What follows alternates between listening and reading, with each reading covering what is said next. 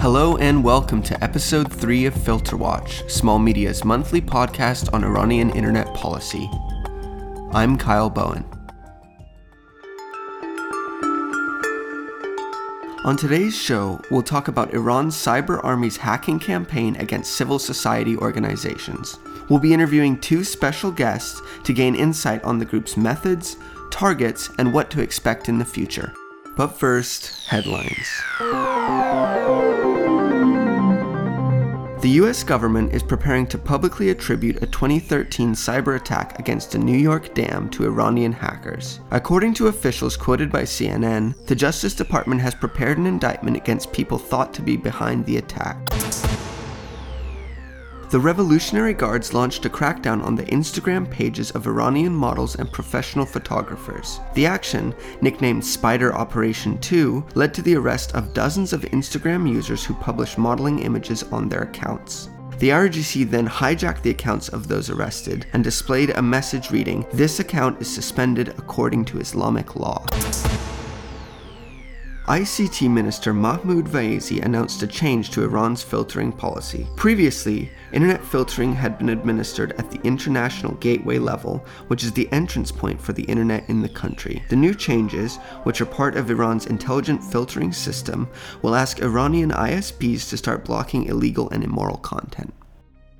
And that's it for news. Next up, we'll take a closer look at one of the Iran Cyber Army's recent hacking campaigns by speaking to two people who experienced it firsthand. We conducted these interviews over Skype, so sorry that the quality is a little bit off. To discuss these topics, I'm joined by Jillian York. She's the Director of International Freedom of Expression at the Electronic Frontier Foundation. Jillian, welcome to Filter Watch. Thank you for having me. So, today we're talking about state-sponsored hacking, in particular the Iran Cyber Army. And so I wanted to start by asking about your own experience. You yourself were a target of this group. Could you talk about that? Yes. So last fall, early fall, late summer, I guess, I was visiting a friend in Sarajevo and started getting phone calls from a number that had a UK country code. It was pretty strange, kind of early in the morning, but I thought, okay, maybe they don't know where I am. And the person identified themselves as a journalist with Reuters, which, is not very strange in my life. This sort of thing happens, although I think it's kind of rude to call that early in the morning. Right. But, I couldn't really understand him, so I hung up. He called back again, said that he wanted to discuss something and checked my email address to make sure that he had the right one. And so, I was awake at that point, so I checked my email, and the email was a little strange. It was at a ThomsonReuters.com email address, but Reuters was spelled wrong in the from field. And then there were some strange kind of other spelling errors and just weird things that made it look clearly like phishing to me, right. Somebody with like minimal experience in phishing and no experience in target phishing. So then I didn't open it. I ignored it. Another one was sent. The guy called back. He kept asking me if I'd gotten the email. I said yes, but I'm not going to open. And I actually said I'm not going to open an attachment. I'm not an idiot. Like if you want to send me something, write it in the body of the email. And I kept saying that to him, and he kept calling back. So eventually I just stopped. I just stopped answering the phone. I think he called about 30 times. Could you talk about why you think maybe you were targeted by this type of attack? Sure. I don't do a lot of work on Iran, but I have a lot of connections within the digital rights community with people who do.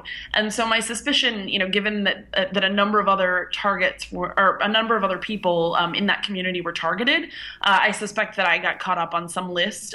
Or, maybe they thought that if they were able to get me in an attack, then they would be able to get my contact list. Right. And so on that point about working together, do you get any sense that there is collaboration between different groups, for example, the Iran Cyber Army, maybe the Syrian Electronic Army, or what's your more general sense of the landscape of state-sponsored groups in the Middle East? Well, I think that the thing about state-sponsored groups are that, a lot of them are kind of working in an ad hoc fashion. So even though they're, getting funding or resources from a state, I don't think that these groups are particularly formalized. I don't think they're all sitting in one room in an office.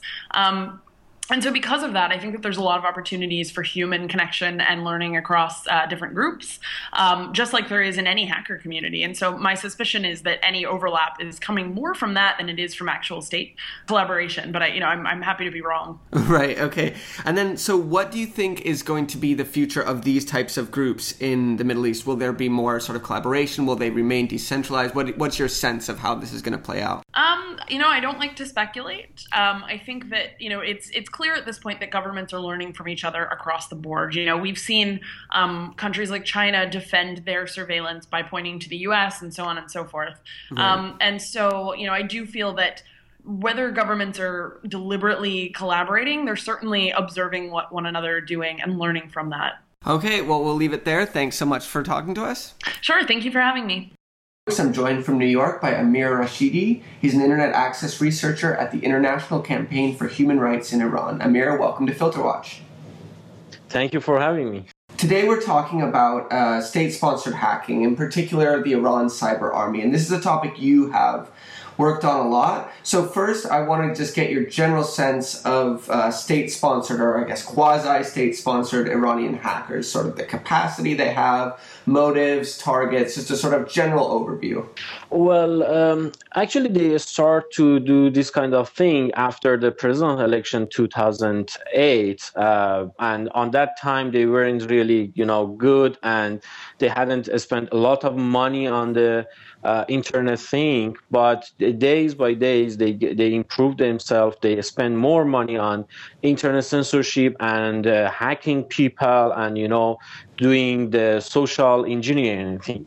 The most interesting thing that they are doing is two things. They use social engineering stuff, and also they send some malware to the users. Those are usually targeted people. Sometimes they targeted just regular civilian because they want to, use their account to attack journalists and human rights activists and politicians. Recently, also before the election, parliamentary election and assembly of expert election, also they try to attack some journalists, mostly journalists who are really close to the Reformist Party and Reformist people. Okay, so do you have anything that sort of surprised you in doing this research? Any cases, any incidents, any techniques that you were really taken aback by? I can tell you since 2008 until last year, most of the attack that they used, the technique that they used was based on social engineering stuff. And even before that, in 2009 until 2010, mostly they use, they force people to give them their passwords to, get into their accounts. Recently, they kind of improved their knowledge, and they use malware. Those malwares are not really, great, but it's work and really good works.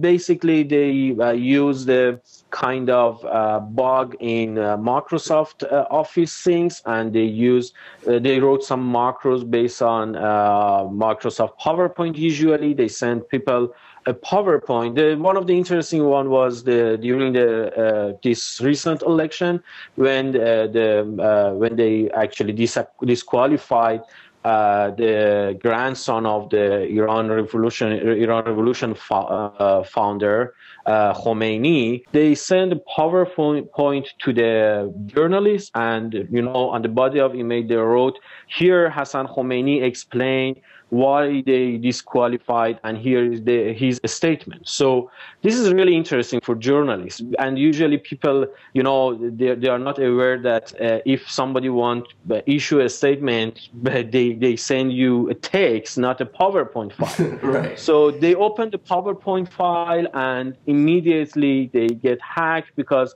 that PowerPoint, there is a keylogger in the PowerPoint, and anything that people type on their keyboard basically record and send it to their servers. Right, and so that sort of brings you to the next point about when someone gets hacked, what can you do? So as a researcher, if someone comes to you and says they've been hacked, what kind of things do you tell them to do, or what do you try and do for them? The first thing, it's independent. What kind of attack is that? If it's a social engineering thing like phishing, well, first of all, I ask them to send me a copy of that email, and when I do some study on the email, I'm giving them some advice. If it's like a phishing things, I tell them you have to immediately change your password and use two-step verification. And if you are inside the country, definitely you should get the two-step verification code through the Google app, not through the texting message, because the Iranian government can actually get the password through the texting message. But if it's a malware, it's a little bit more complicated, because the keylogger, even if you change your password and you have two-step verification, and the malware attack is a keylogger, it's a little bit complicated. Sometimes I remote I going on their computer and try to fix it. And I know some of the people, they are working on a kind of removal tools for this kind of malware. The third one is a little bit difficult for normal user to figure it out. Well, Amir, thanks so much for being here. Thank you very much for having me. For our last segment, we'll look at a few interesting statements from Iranian politicians and ICT policymakers.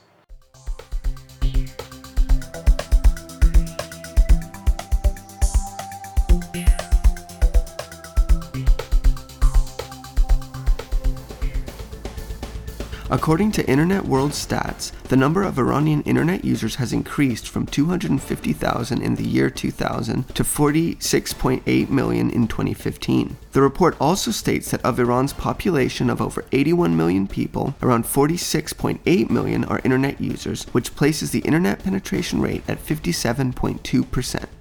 Iran and Afghanistan signed an agreement for the development of fiber optic between the two countries. In addition, Afghanistan will buy telecommunication services from the TIC. Syed Abdolhassan Firuzabadi, Secretary of the Supreme Council of Cyberspace, said there is no point in blocking social networks like Telegram because people will find an alternative solution, as has happened previously. He noted that when Iran blocked Viber, users moved to Telegram.